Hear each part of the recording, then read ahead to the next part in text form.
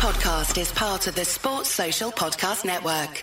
It's time to get your checking account to zero with free checking from PenFed. That's zero ATM fees, zero balance requirements, and zero time spent waiting for your paycheck to direct deposit because you can receive it up to 2 days early. Open your account with just $25 and see how big zero can be. Apply online today at PenFed.org/free checking. Early direct deposit eligibility may vary between pay periods and timing of payers' funding. To receive any advertised product, you must become a member of PenFed, insured by NCUA. PenFed's got great rates for everyone.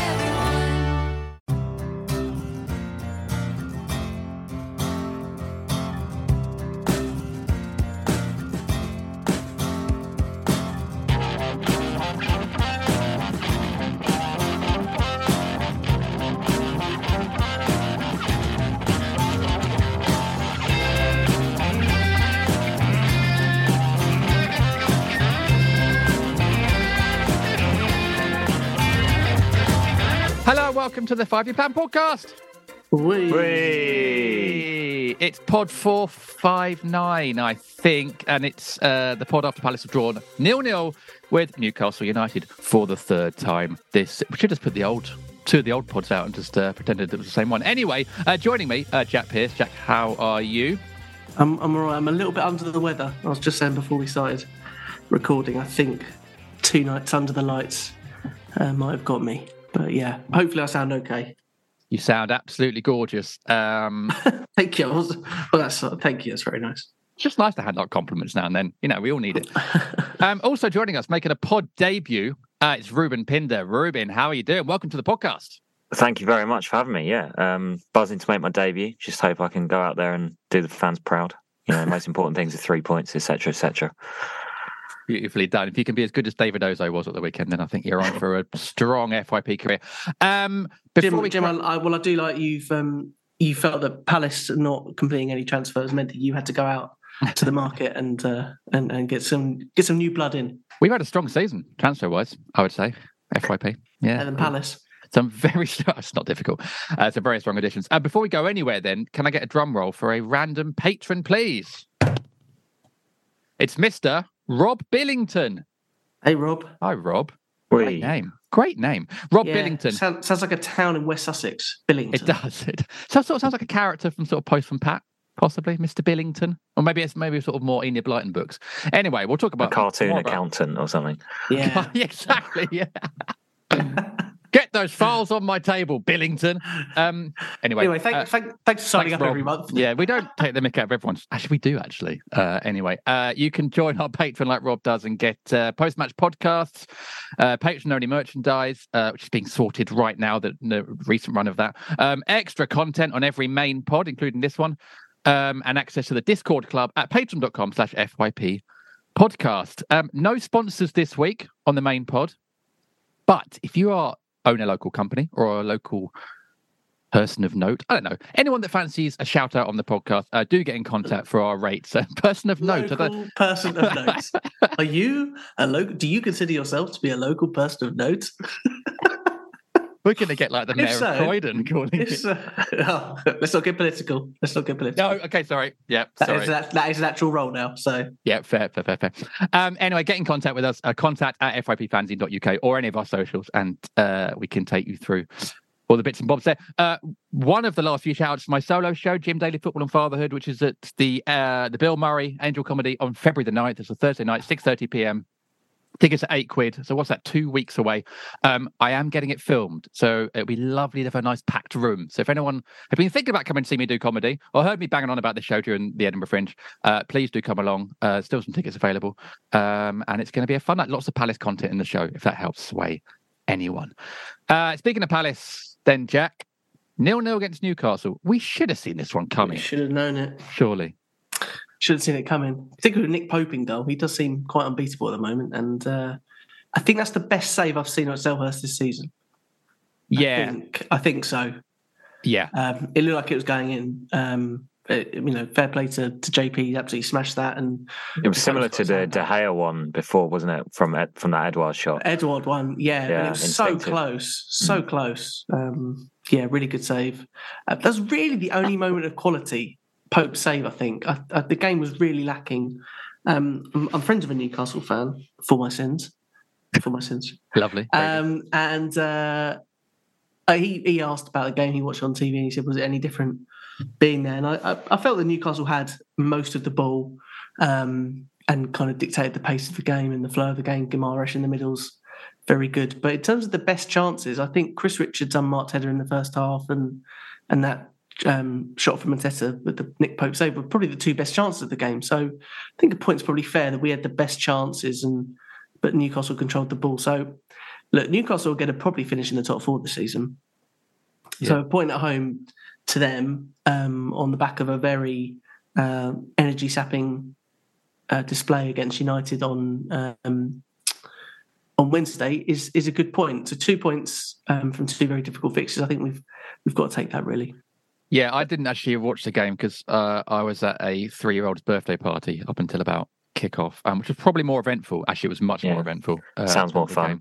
It was quite fun, actually. It wasn't too bad. Anyway, Ruben, I'm going to put a question to you straight away from one of our regular listeners. I say Eze is a vibe. Great name. It's no Rob Biddington, but it's a strong name. Anyway, and they say, how many effing games could Palace and Newcastle play until a team scores? Over under 6 games. What you're saying is the over-unders on this? Was it 3 this season with no goals? Yeah.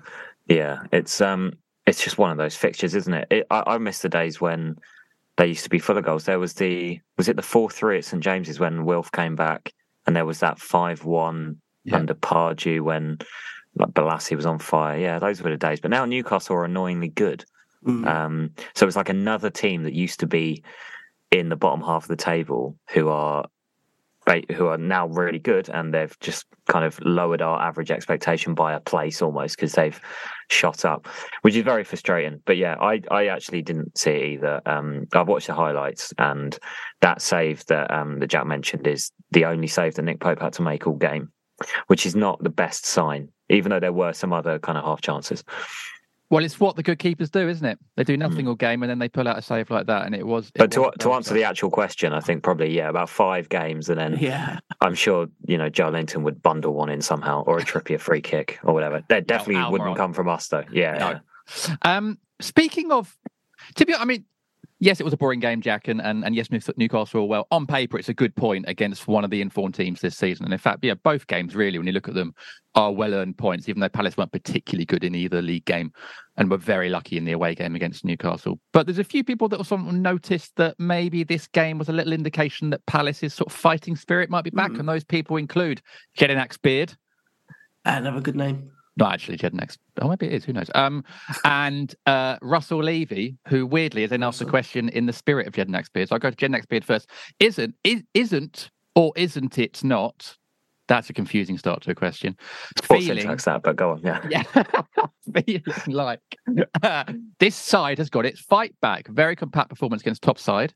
And then Russell Levy says, have we discovered the spirit of Jedi in the last 2 games? Is the spirit of Jedi back? That's a good question, actually. What do you reckon, Jack?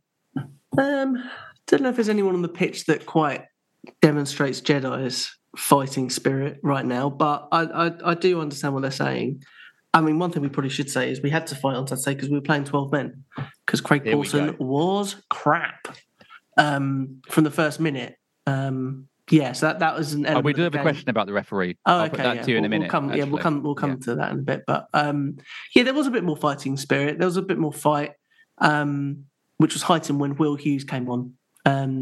Looking at the team selection, he dropped Will Hughes and Michael Elise from the sideline, which did cause a lot of conversation in the pub before the game. But when Will Hughes came on, that did seem to kind of get us going again in that kind of fighting spirit. He does like to go around and for want of a better term, kick people. I think that's his. That's the exact. That was his 3rd booking in 6 days, which is some going. It's He's got a bit of the James McCarthy about him, doesn't he? Like, he does, I was going to say Johan Cabaye, like not like on the same ability level, but Johan loved to leave a foot in, and he has the blonde hair as well. We did coin him the Diet Cabaye when we signed him. Diet Cabaye. That is this week's title sorted. That's we've already used that as a title, I think. Have we? Use that again. Diet Cabaye Volume 2. Yeah, can't do that. Electric Boogaloo. Yeah. Diet Cabaye, diet harder. But no, we did show some fight. Yeah, but it needed fight because it was a gritty game. Newcastle, then they're decent, as Ruben says. Like they've got better, much better, but they are nasty. Trippier. I like Trippier as a character, but he's nasty. There's a side to him, and there was a. I think it's pretty fair to say there was a bit of rotational fouling on Wilf at points of that game, and led to him eventually going off. So yeah, that fighting spirit was needed. But yeah, but it's on the back of a very difficult game only 3 days before. So yeah, it is good to see that fighting spirit, because that fighting spirit probably got us over the line. There's so many reasons Newcastle are annoying, isn't it? I mean, obviously the whole ownership thing is a big thing. Eddie Howe being manager is another thing as well. Needlessly far away, horrible away end. Well, yeah, crap away end. The gods. Yeah, exactly. Yeah, lots of reasons. Jimmy Nail. Jimmy Nail. Jimmy Nail is second on that list, isn't he? Yeah. Yeah, he is definitely. The list goes on. Tony Blair. I'm getting political again. Sorry. Yeah. But if Tony Blair, you're interested in sponsoring FYP, please do. Person of note. That's what I mean. Person of note. This brings me nicely, Ruben, actually, onto next question here from the real Gareth Davies. Didn't he play for Palace? He did. I wonder if it's the same one. Who says, what exactly is our style of play? Now, I don't know if that is a positive or a negative angle he's come from, but I would suggest that the Newcastle game shows that actually there is more to this team, and maybe more to Vieira's tactical nous than maybe we gave him credit for in terms of grinding out results like this. Yeah, probably. I mean, as you said, the fighting spirit, just going back to the previous question that came back, feels like obviously the Southampton FA Cup game was very disappointing, but that Spurs game must have put something into them that kind of, it shocks them a little bit. So they are grinding out results now, which probably does come from Vieira, because he seems like a very good motivator and man manager. Like, they all seem to like him, even when we're not going on a particularly good run. The style of play was a lot more evident last season, because there was a big overhaul with the two centre-backs coming in, allowed us to completely change the way we played. And obviously Gallagher had 3 lungs and was like just pressing relentlessly. And now we've had to adapt to that. And I understand the question, because it does feel like we are stuck between two styles sometimes, because often we'll have not a lot of the ball. So it almost feels like the Palace of a couple of years ago, where we're kind of we're penned in quite a lot of the time. But then in some games we will press higher and we'll have more of the ball. And it's about knowing in which games to do which. But I think the absence of a very clear identity comes down to the kind of lack of squad depth, and not always having the players that he wants to do certain jobs. Because this season we've seen Ayew play as a number 8, seen Elise play as a number 8, Schlupp, Eze as well, and none of them are that comfortable there. Schlupp's played loads of games in midfield. Hopefully that is now slightly changing, because Hughes is playing a lot more often. If he can stop getting booked, then we might not have to play Schlupp all the time. So, I mean, I think what Vieira wants our style to be is high press, fast transitions, not care too much about having loads of the ball, but aggressive pressing, kind of counter attack when we do get the ball, which is why he's brought in mobile players, like the mobile defenders who can pass, which allow us to play higher up the pitch, which we couldn't do before. And strikers like Edouard rather than Benteke, and those very immobile strikers that we had over the years beforehand. So I can see what he wants us to do, but I just don't think he's quite got the players to do it yet. Yeah, which comes back to a point that comes up on the pod almost every week, which is recruitment, which we will come on to in a bit, because it is the middle of January. And Palace have actually been linked with a player as well, which is absolute madness. So we'll come on to that in a bit. Before we round off part 1 then, Jack, I know you're absolutely chomping at the bit to talk about... Chomping at the bit? I can never remember which one it is. Champing. It is champing. It sounds weird. Chomping sounds better, but... it does. There you go. About the referee, Andy Camru. Yeah, Andy. Hello, Andy. Another great name. Is there a process to object to the allocation of a patently biased referee? Incompetence is bad enough. When the errors are all one way, it's unacceptable. Wow. I don't have anything further to add to that. That says it all, to be honest. He was just crap on Saturday. He booked Gay. I haven't actually seen it back, but he booked Gay in the first minute, and I did feel Gay was quite late on, I think it was maybe Sven Botman or Fabian Schär, one of their centre-halves. I did feel he was quite late, so I felt the booking could have been warranted. But what's the annoying element? that was kind of induced a few moments later is I think Wilf turns Kieran Trippier inside out and he's heading towards goal and Craig Pawson doesn't book him. And it just doesn't make any sense that if he started issuing yellow cards from the first minute, then he should just be continuing to issue them. It's not an issue of game management at that point.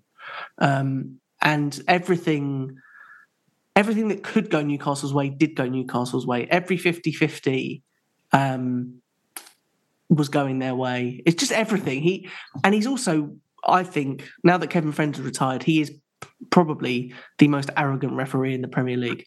The way he points for goal kicks, the way he points for corners, he just rubs me out the wrong way, Craig Pawson.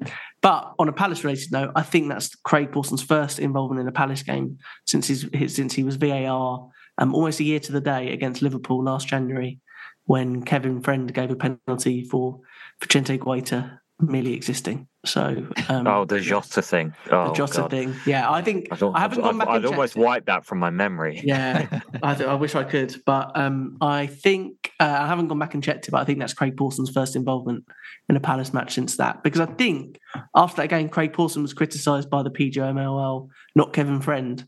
So I wonder whether there was kind of a period of time when he couldn't referee Palace, but he was back with a vengeance on Saturday.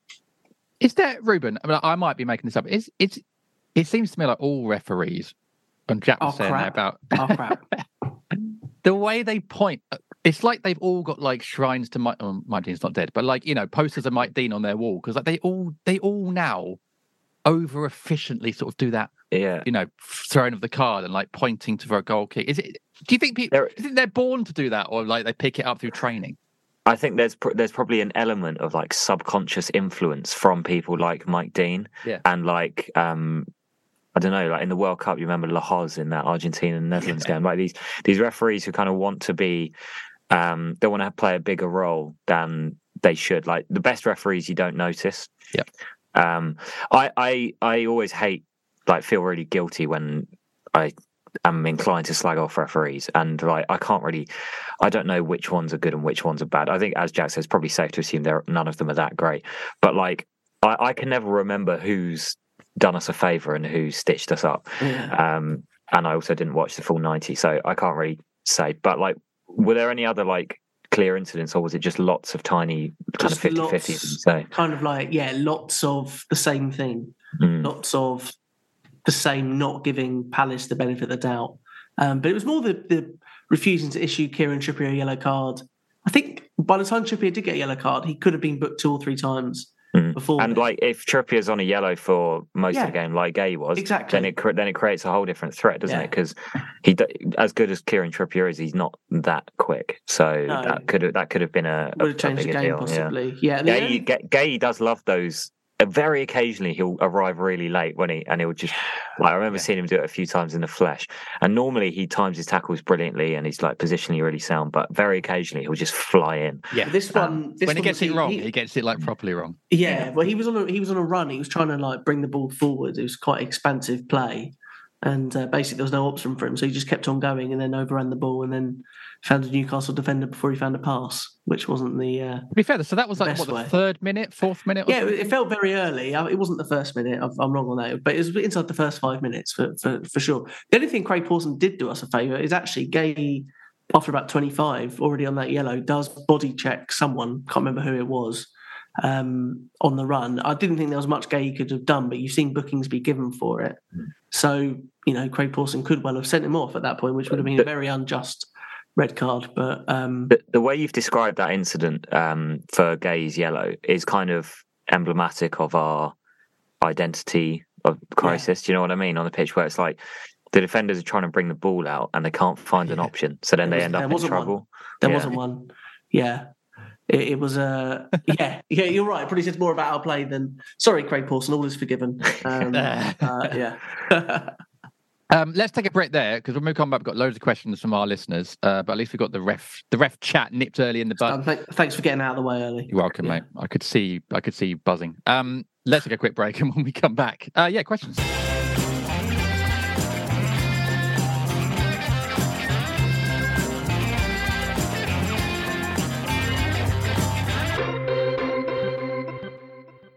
My brother-in-law died suddenly, and now my sister and her kids have to sell their home. That's why I told my husband we could not put off getting life insurance any longer. An agent offered us a 10-year, $500,000 policy for nearly $50 a month. Then we called SelectQuote. SelectQuote found us identical coverage for only $19 a month, a savings of $369 a year. Whether you need a $500,000 policy or a $5 million policy, SelectQuote could save you more than 50% on term life insurance. For your free quote, go to SelectQuote.com. SelectQuote.com. That's SelectQuote.com. SelectQuote. We shop. You save. Full details on example policies at SelectQuote.com/commercials.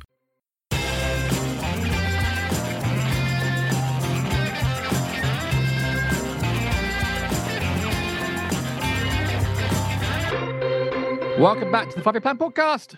Away. Pod 459. It's time for questions from our listeners. Someone we didn't touch on in the first half, who's had a fantastic couple of games, is Chris Richards. And we've got lots of questions about Chris, which we'll put to you in a minute. But Jack, actually, we've got a little bit of a, what's the word I'm looking for? A little surprise for our listeners, haven't we? In terms of a bit of extra Chris Richards content. We're going to play a little bit now, are we? We might as well. I mean, it feels I like thought good a time as any. We treated the patrons on treated. skip. Let's put a little bit in there, but not as much as the patrons got. No, a little bit. Do you want to introduce this? Yeah, so I got talking to some guys from a American soccer podcast called Scuffed, and they are absolutely delighted that Chris Richards has got his chance. So we got talking about him, and then they invited me to come onto their podcast and talk about him the day after the United game. So after that excellent performance against United. But yeah, really interesting podcast. They cover all sorts of things about US soccer. More recently, had lots of conversations about former Palace legend Greg Berhalter and the weird fallout from the World Cup that he's experiencing. So, yeah, for anyone, if you're interested, go and listen. But particularly for our American fans or American listeners, go and check them out. We'll put a link below in the show notes as well. Sure. Technically, Jack, both teams were United that you played against, but it's fine. So United and Manchester. There we go. Anyway, this is Jack talking about Chris Richards on the Scuff Pod. All right, looks like Jack is almost ready to go. So any closing thoughts? Black man, Hoover, Alabama. Yes. Starting in the Premier League. Yes. I messaged Ken Richards last night and said, hey, thrilled to see how Chris played. What a big step forward for him. And he writes back, yes, it was. Yes, it Ken. Was. Yeah, Ken. I love it, man. The Richards family has been a big friend of everybody on the internet. It seems that that has been in Chris's corner. Bells, you spent time with the family, like love on that location. Family. Yes. So yeah, man, just extremely happy. I mean, this thing like made my day yesterday. I was having a terrible day yesterday until this happened. So. Like, man, I was buzzing. All right, we got Jack Pierce here from the 5-Year Plan podcast. That's a Crystal Palace fan pod with its own Patreon and the whole 9 yards. Jack is a South London expat living in the Brighton area. So you were in the stadium. I was. Yeah, I'm a season ticket holder. Yeah. So yeah, good night because the pressure had been building a little bit. We haven't been particularly great since the World Cup break. So yeah, to stop the rot. Was really pleasing with a point against one of the bigger and better sides in the Premier League. It's always great to take a point against them, but yeah, really earned it last night, and Chris was right at the forefront of that. Given the uncertainty about him going into yesterday's game, yeah. What was like was there a moment in the game where you're like, okay, yeah, he might be good? I think. Yeah, there were two performances last night stood out for Palace fans because of their opportunity that Vieira had given them. One was Will Hughes, who's the midfielder who came in for Palace, and he settled. He's old, I think he's 26, 27. He came in and settled straight away, and I think in comparison, Chris Richards looked a little bit more nervous for the first 10 minutes. But and I think you'll have seen this on the coverage in the States. The tracking back and chasing of Anthony, who, let's not forget is a £100 million winger, tracking him back, and I think I've seen American media clip it up as well overnight to see him track him back and then make the challenge to go out for the corner. That's the first time that the four corners of Selhurst Park have cheered Chris Richards, and I think that made him grow. And then from that moment on, I think one wayward pass in the second half was really the only thing that anyone watching that game could lay any criticism at his door with. So that moment, I think, was the one that kind of showed us that, okay, this guy's got something about him. And as I said, that fight and that desire is all we really ask for. We appreciate we're not going to beat every team that comes to Selhurst, and we're not going to win every game. But if you fight and you harry players like he did, then yeah, he's gonna find a lot of fans in South London. Awesome. Anthony, not an incredibly likable player either. Horrible. Yeah, I mean, one of the highlights last night, I don't know if this came across in the coverage, was him and Bruno Fernandes had words with one another, which was man, I thought they were about to fight. I was hoping they were. But he's not particularly going. I mean, if he's £100 million, then I think the three of us on this call are probably worth 30 million. So yeah, no disagreement from me. There we go. Great guys there, Jack, aren't they? They Really seem nice. like real characters, but very lovely guys. Yeah, very very passionate about Chris Richards. Well, I think we all are at the moment. We all are now. It's been a long time to wait for him to play, but he's coming, and not an easy time to come in. Mid-season, deputising for Anderson, who's one of our best players. Yeah, but he's been absolutely fantastic in the last couple of games. So here's some questions from our listeners. Toby Kinder, one of our regulars. Friend of our family, actually. Really? Yeah, my dad knows him. Yeah, shout out Toby, my guy. Ruben Pinder, Toby Kinder. There we go. Yeah, had to be. This is why I love the Palace family. Everyone knows someone who knows someone. It's a small degrees of separation. Exactly, absolutely. Toby says, if I describe Chris Richards as a Rolls-Royce of a defender, this is another one for Adam Hurry. There, yeah, absolutely. Yeah. What population of your youthful listenership, very kind, would understand what that metaphor means? Jack, this is one for you. It's quite a well-known phrase, isn't it? For not everybody has had the pleasure of driving or being in a Rolls-Royce, but everybody knows, in terms of a footballing vernacular, what that refers to. I think everyone would get it, and I think. Do you agree? No, I think Mark Gay is probably more of a Rolls-Royce for me. I'd say of the three, Anderson's the most Rolls-Roycey. Oh, this is a great discussion. Yeah, I agree. So, firstly, as you mentioned, Jim, this is one for Adam Hurry. On his podcast, they have discussed this, and I agree that it has to be a centre-back, so we've got that right. Yeah, definitely. Height is a big part of it. Comfort on the ball. Yeah. Is he good enough on the ball, Richards, to be classed as a Rolls-Royce? Because Anderson and Gay probably are. Yeah. Do we know enough? Have we seen him enough yet on the ball? No, maybe not. Early indications suggest potentially. Maybe he's a Bentley. Oh, he's a Bentley. Yeah. Ooh. Yeah. Okay. Almost. If he's a Bentley, if he's a Bentley and Anderson's a Rolls-Royce, then what does that make Mark Gahey?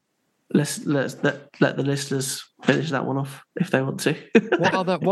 This is where my knowledge of nice cars falls apart. I drive a Hyundai. I don't know. I drive a Suzuki. So I've never had a driving lesson. So let's move on. Let's move on. I don't think we're the guys. I don't think we're the ones to do this.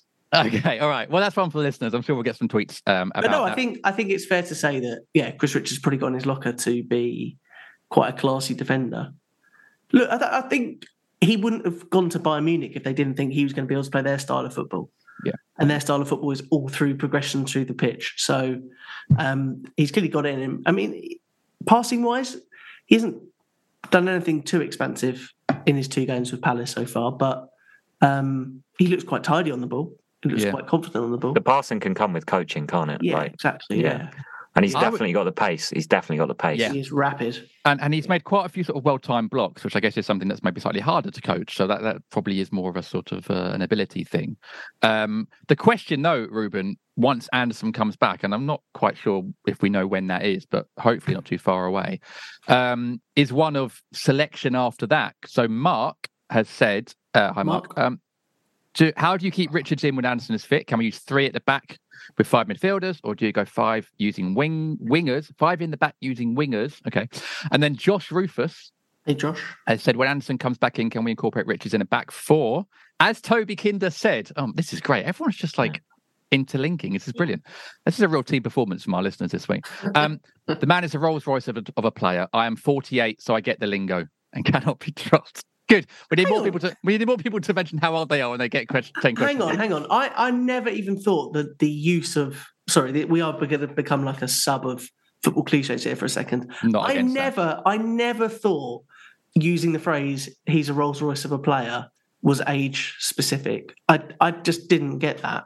So that's interesting. I think everyone of the younger generation still understands it because so many pundits use it, even if we don't say it. Do you know what I mean? Fair. I'm including myself in that younger generation still. Too right. Yeah, you represent me.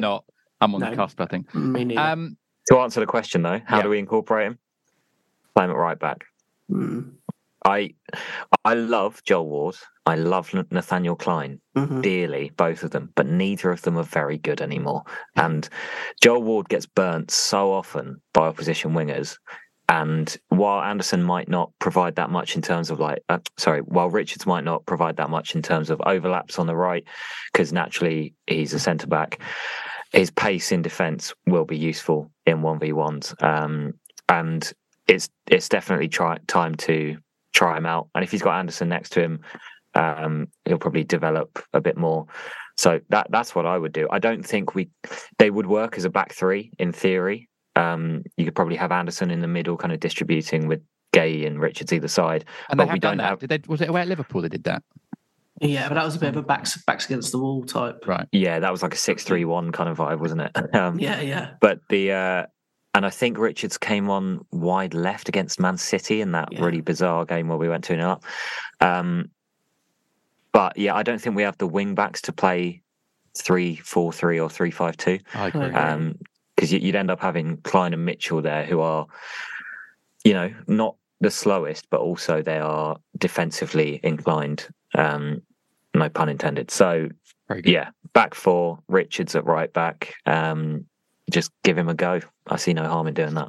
Yeah, I think it's a question for the summer recruitment. If they want to look at a three at the back, they will need to do that with ideas of wing backs coming in because, Ruben said. Do you remember when De Boer tried it?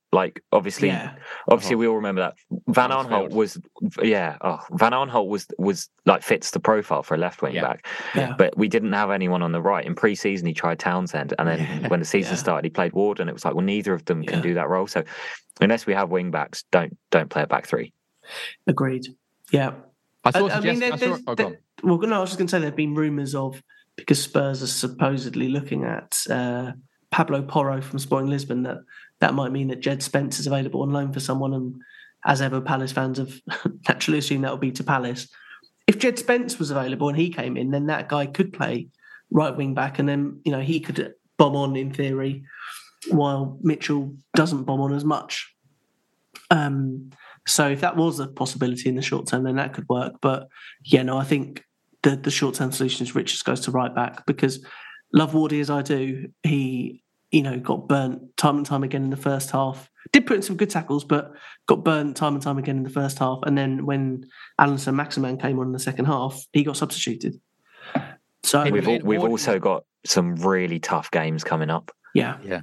Against teams with good wingers, quick wingers. Wardy put in a lot of really good recovery tackles at the weekend, but the problem is if you're constantly putting in recovery tackles, at some point you won't, and that does mean you're getting overrun as much as we all love. And it kind of backs up that possibly fake quote from Paolo Maldini or whatever it is about, if I have to make a tackle, I've already made a mistake. No one's expecting our defenders to be perfect, but if you're always doing that, then there's probably your reason why.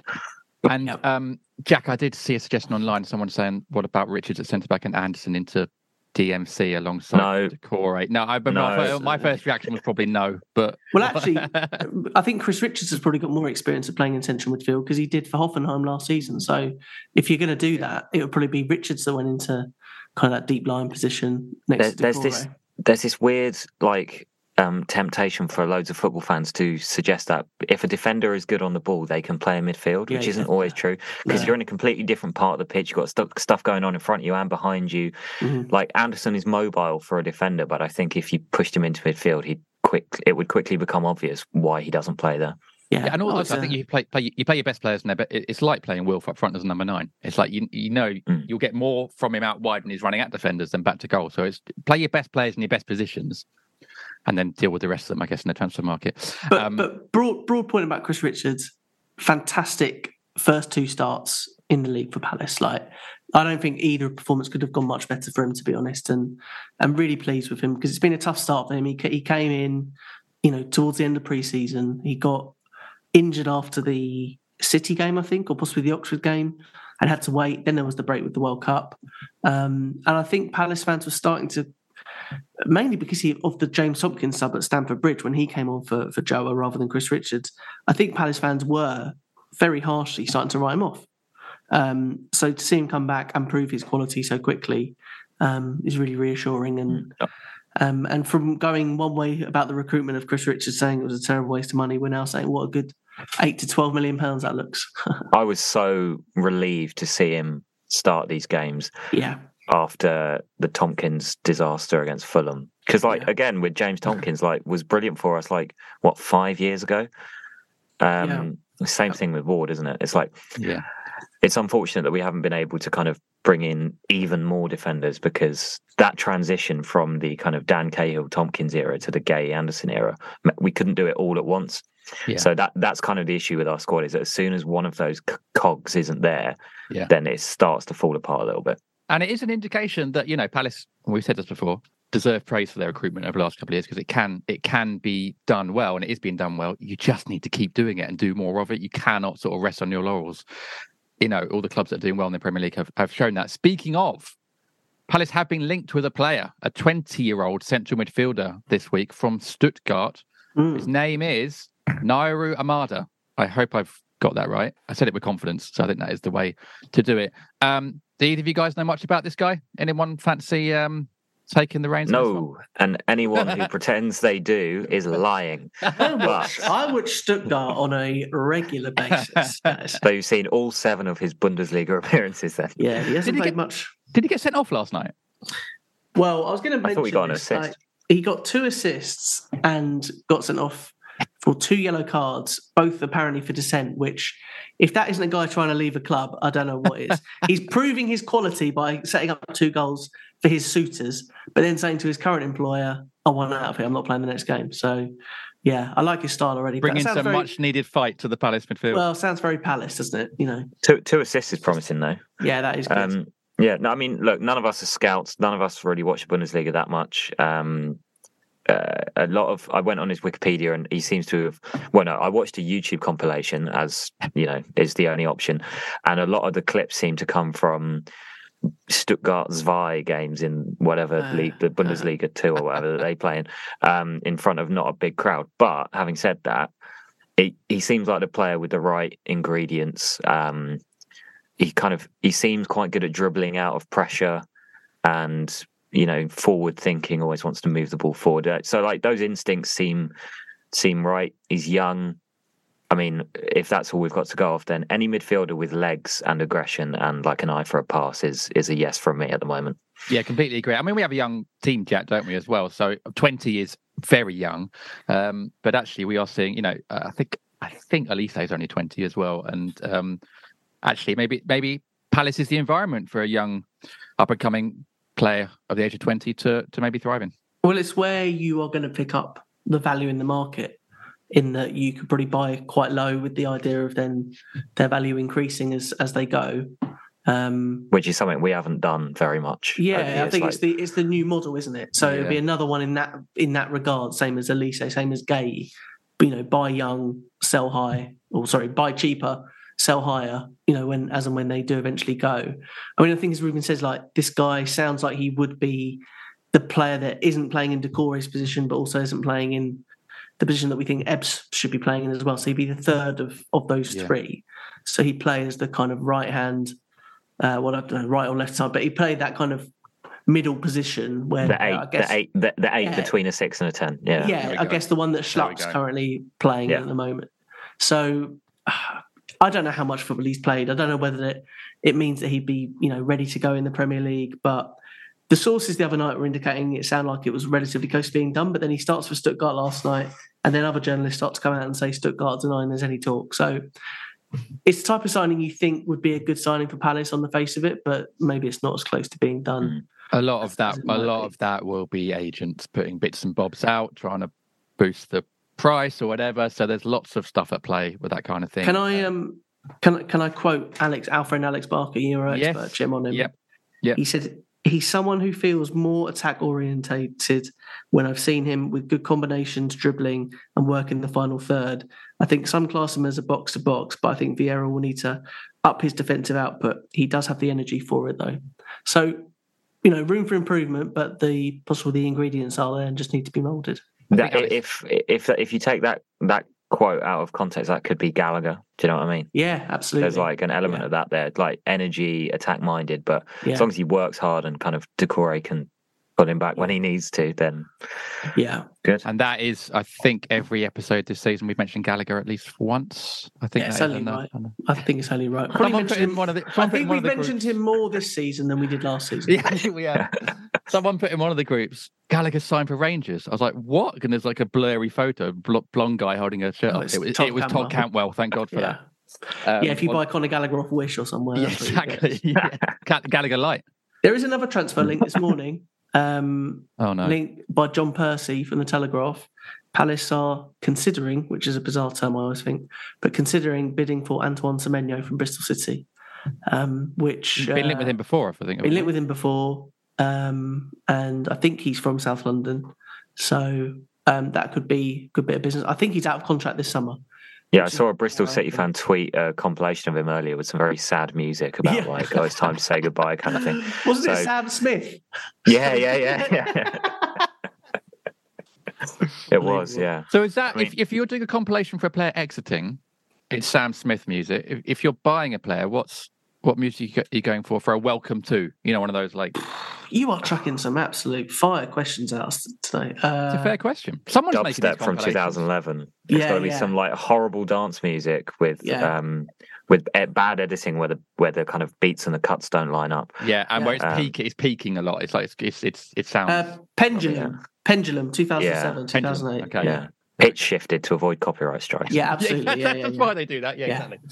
Beautiful stuff. We do have a question from Gary Tutton. Hi, Gary, who says, which position do we need to prioritise if signing just one player this window? But I don't even know if that's fair to ask you guys because hopefully it is more than one player. But I guess midfield is up there, isn't it? Central midfield is, if you had to pick one, it would be central midfield because I do think, I mean, as well as Hughes has done, clearly there's an issue with him and Vieira and he can't play every game. Not that there's many weeks now where we are playing 2 games in a week, but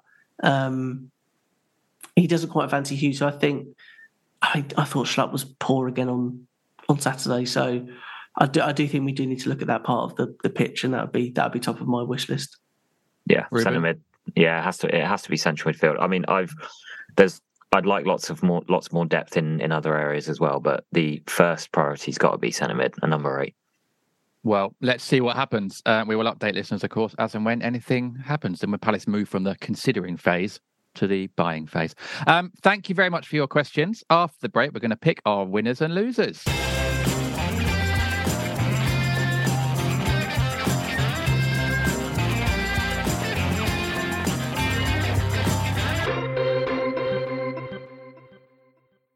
Hey, it's Jesse Kelly. We are, for the most part, a reactionary society.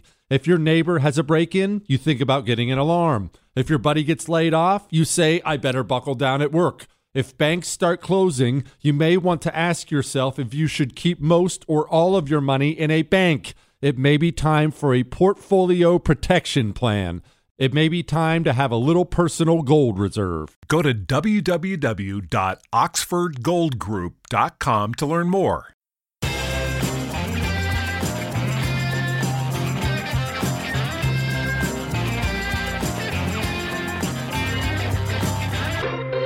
Welcome back to the 5 Plan Podcast.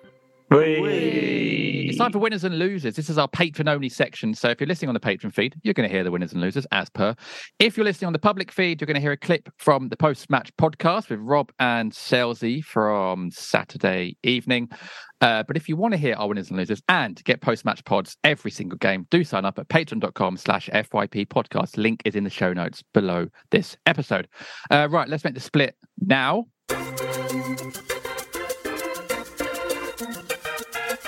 I mean, Newcastle really did push for a winner kind of in the later stages of the match, and we made substitutions again that you kind of question a little bit maybe. But Mateta had the one good chance of ours, and Nick Pope also was forced into a really good save. So, all square in the end. Look, Sells Gloves doing the job yet again, aren't they? I mean, actually, Newcastle, they huffed and puffed and actually created a lot of half chances and a lot of opportunities that maybe the shot was scuffed or slightly hurried. I was talking to one of my colleagues at The Athletic just by the press box there as he came out, and apparently they've missed the second most number of big chances in the Premier League this season. So I think you can see that from their performance. I mean, they were the dominant team, but I thought there was an admirable spirit and commitment and industriousness to Palace's performance. It was a fantastic point. To have kept 3 clean sheets against this mob this season is very, very impressive indeed. And the biggest chance of the game, as you say, was Mateta's. And he, at the time I was like, quite critical. I found it hard to.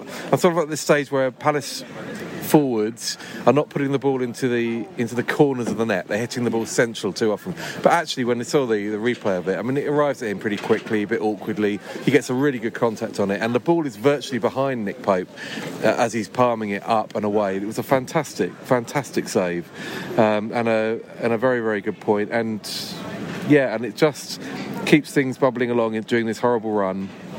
Keeps us 7 points clear of the bottom 3, and in this sort of our own position that we've made 12th now, where we can't really catch 11th, and we're still too far away from Forest with their goal difference, 3 points clear of them below us. So long may that continue. If we can emerge from this run in a similar sort of position, I'll be very happy. It feels kind of good to get 2 points out of the last 2 games. To me, those were not expected points. No. XP for your XGs. The way that we set up today, it felt like we were almost set up to match them rather than to kind of almost to not. I think going into it at the start of the match, if you'd have said we're playing for a 0-0 draw, I would have actually been okay with it. And in the grand scheme of things, that's kind of what we did.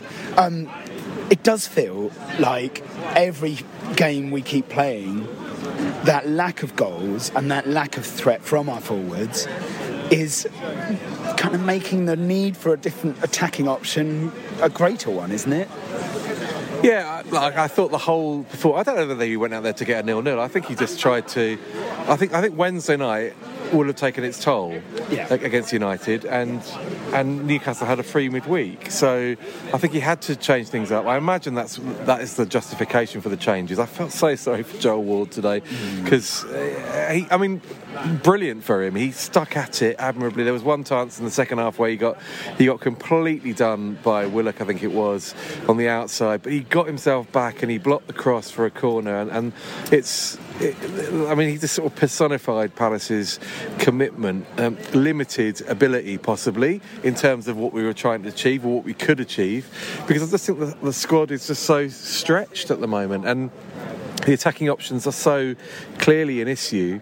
It's got worse. It's got worse because and I don't know whether that was cramp. I mean, it looked initially it was cramp, but you worry about the hamstring issue when he signalled to come off immediately afterwards. Although I have to say, and I know this is probably controversial and unfair maybe, but I thought we actually posed more of a threat when he went off, and that wasn't. I mean, I guess that was the unleashing of Olise, and wonderful to see Eze getting his debut as well. But I just thought there was more of a. Maybe it was because Newcastle were pushing and they thought that the game for about 5 minutes was a bit more open. But yeah, I mean, he's at least now. If you're going to lose Wilf to a hamstring twinge, let's say, and let's assume it's that.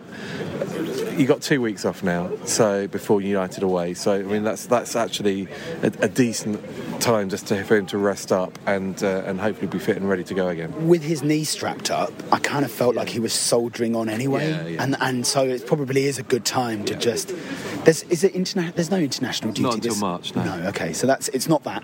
Because Wilf has a tendency to get injured just before international call-ups, and I thought, okay, but no, okay, that's fair. Yeah, FA Cup. Good thing we're not in that competition. It's all planned. It is all planned, but it means that I think that the next game will be, hopefully we'll have a signing. Maybe who knows? We'll see what happens with that.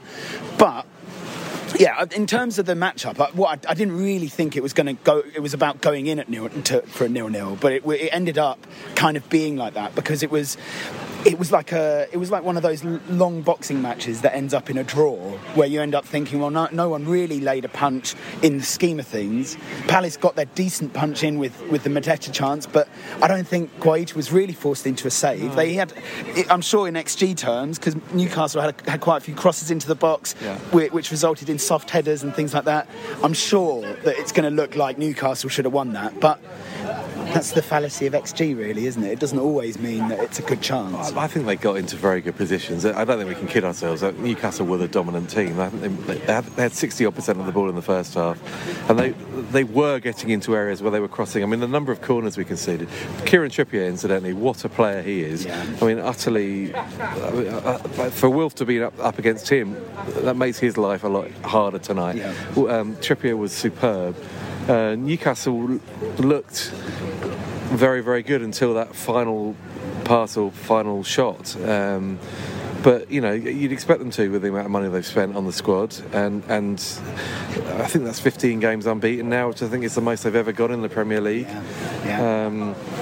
And that's despite having Eddie Howe as manager. Well, yeah. I think he's. Look, I know. I'm just kidding. He has done a really good job. But I tell you what, that looked like an Eddie Howe team with money thrown at it. Totally. They were cynical. They were big, strong, awkward. It was like Bournemouth, but with an extra £300 million.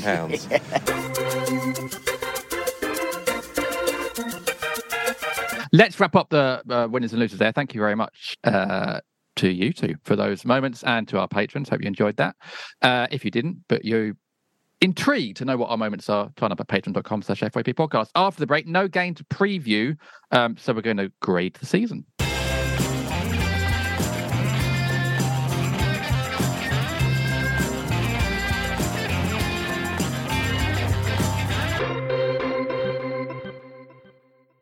It's time to get your checking account to zero with free checking from PenFed. That's zero ATM fees, zero balance requirements, and zero time spent waiting for your paycheck to direct deposit, because you can receive it up to 2 days early. Open your account with just $25 and see how big zero can be. Apply online today at penfed.org/free checking. Early direct deposit eligibility may vary between pay periods and timing of payer's funding. To receive any advertised product, you must become a member of PenFed, insured by NCUA. PenFed's got great rates for everyone.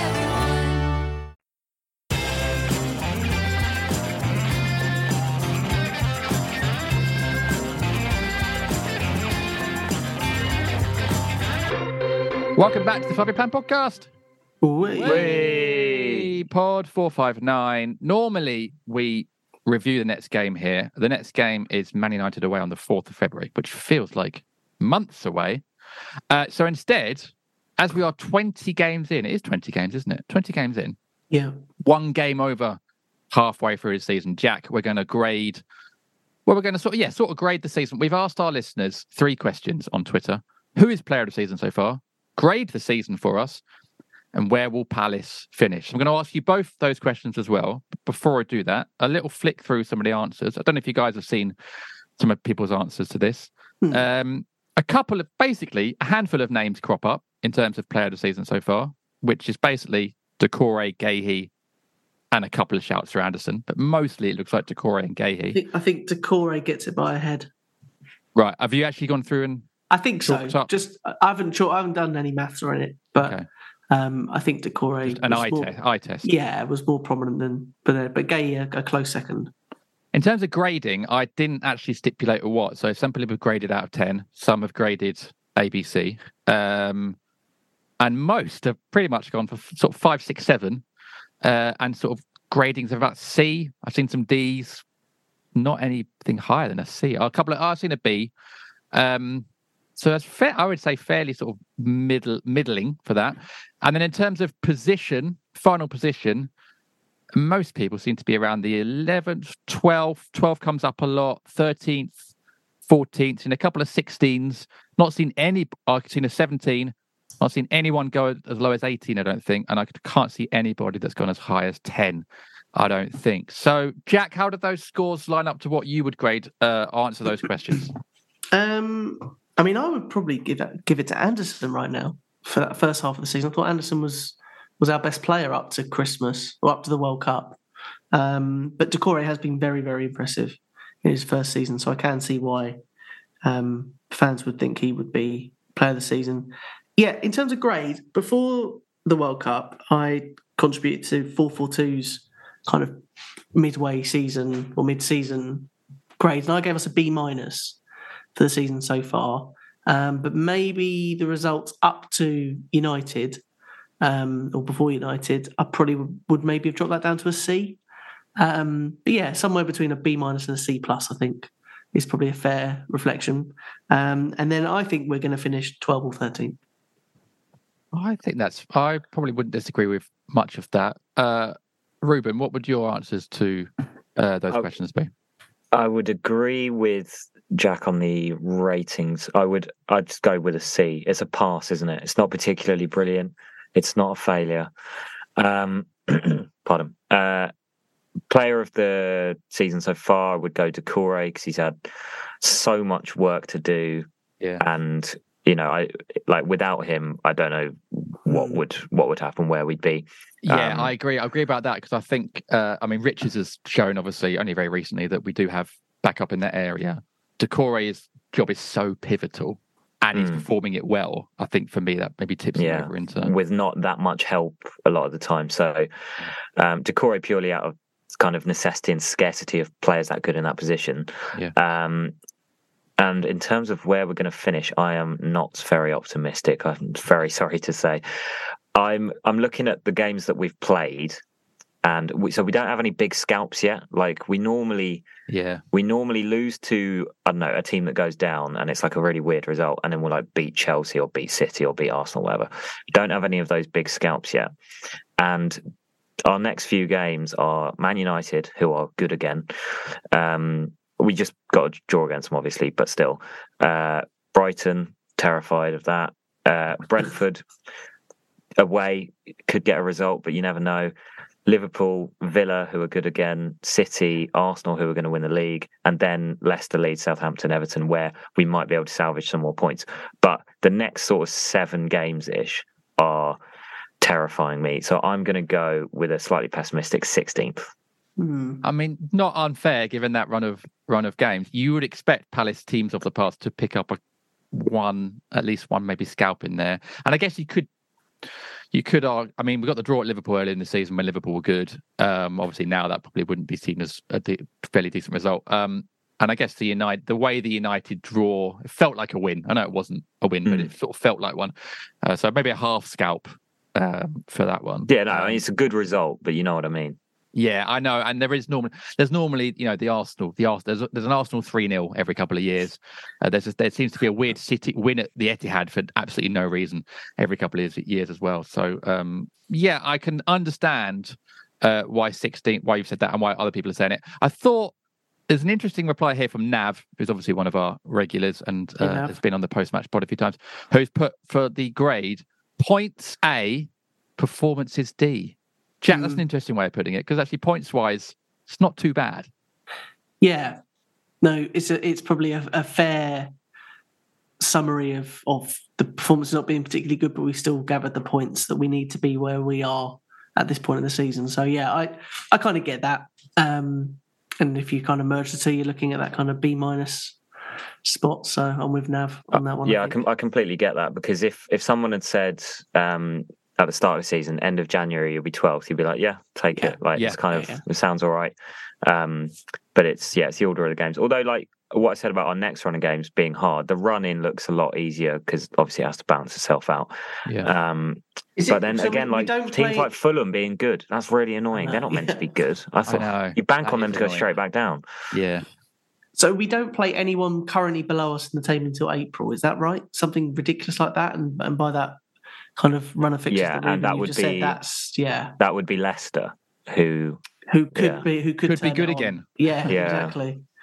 Yeah, it's a weird season. I guess the key will be, I wouldn't have said we'd take 2 points on the 2 games we've just taken points from after the performances that we had going into those games. But so I guess when it comes to April and, say the next run of fixtures goes as badly as it could do, although, Brentford away, you shouldn't be scared of that. Brighton, it's a derby. You never know what happens in a derby. We might pick up the odd point there.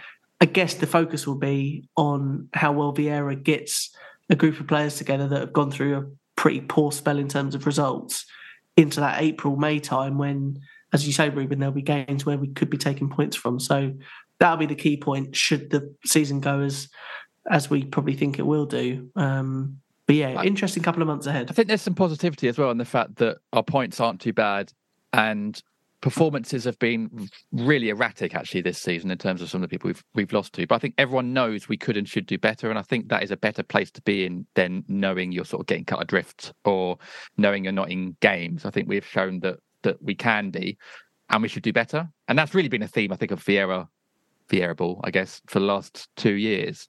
So it can get better and we can do okay. But obviously, as we know with the Premier League, anything can happen. And actually, there are a lot of teams who you'd bank on being bad this season are starting to play quite well. And that worries me a little bit about people getting sucked in towards the bottom of the league. But I think we'll be okay. Famous last words from me, which are now documented forever. Well, you can edit them out if you want. You are the master of your future. Oh, I like that. That's very nice. That's a lovely place to end. That sounds like the sort of thing I'd have on a poster with a sort of a nice sunset background, which I might get printed. Okay. But that's a lovely place to end. Ruben, thanks for coming on. Solid debut. Very solid debut. Thank you very much. You on. More really, than solid. Really solid. And More than solid. Maybe you'll join us again in the future at some point. Yeah, I'd love to. Thank you very much for having me. Top man. Jack, great to have you here as well. Thank you, Jim. Our constant. You are our Jedi. I will take that. And now I'm going to put that on a poster. There we go. From person of note, Jim Daly. So fantastic. That's getting cut. That is getting cut. Thanks for our listeners. No pod next week because of Palace being terrible in the FA Cup, but we're back. Just played United. After. We previewed them a couple of weeks ago. You know what's going to come. Yeah, exactly. It's literally there. I don't think we need to. We're back after the United game. Then back with it. I think the patrons might be getting a transfer pod of some sort during the week. So keep an eye out for that if you're on the patrons. What to analyse no signings? Yeah, basically. Yeah, just an hour of silence. Fantastic. Yeah. Oh, that'd be great. That's something Kanye West would do, and his fans would all pretend it was genius. Yeah, exactly. About an album of silence. Let's try that and see what happens. So anyway, thank you very much for listening. Enjoy the couple of weeks off if we have no Palace, and we're back soon. But until then, take care, and we'll see you again very soon. Goodbye.